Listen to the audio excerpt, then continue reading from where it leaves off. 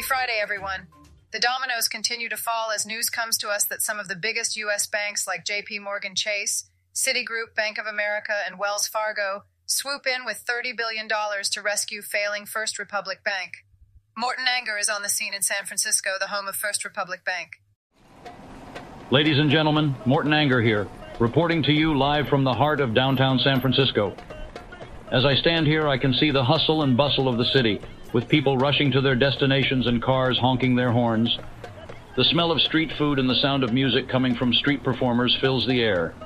It's a city that's always on the move, always changing. But as I look closer, I can see the signs of something deeper, something more sinister. Bank failures and bailouts, consolidations of power and money, and the announced launch of FedNow, a new digital currency controlled by the Federal Reserve. These are not just isolated incidents, but rather pieces of a larger puzzle, a puzzle that will lead us to a complete and total surveillance state.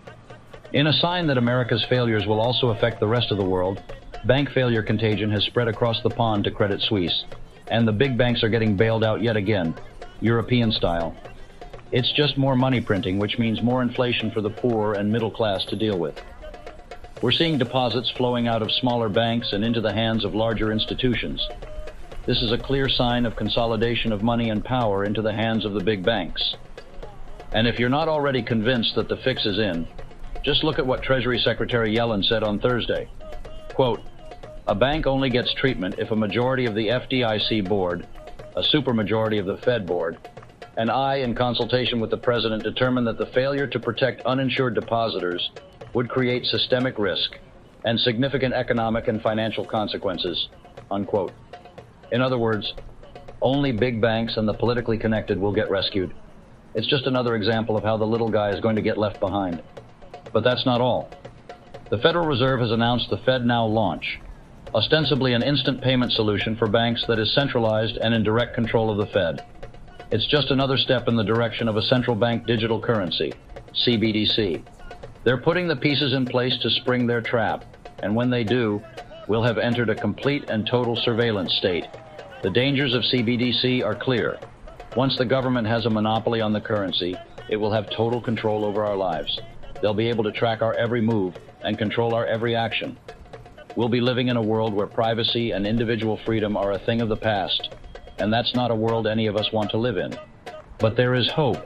The machinations of the bureaucracies that aim to enslave us are ponderous and slow.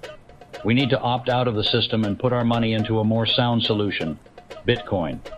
With Bitcoin, you can take control of your own money, transact without censorship or Big Brother watching, and protect your wealth from the devaluation that comes with money printing. We need to resist the push towards CBDCs and fight for financial freedom. It's time to wake up, folks, before it's too late. Bitcoin is the only thing that stands between us and the encroaching surveillance state.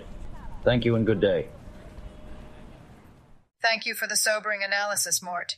The elite are tipping their hands, but we can all be thankful that Bitcoin has been running for over 14 years now and has developed into the only viable solution to combat attacks on privacy and censorship.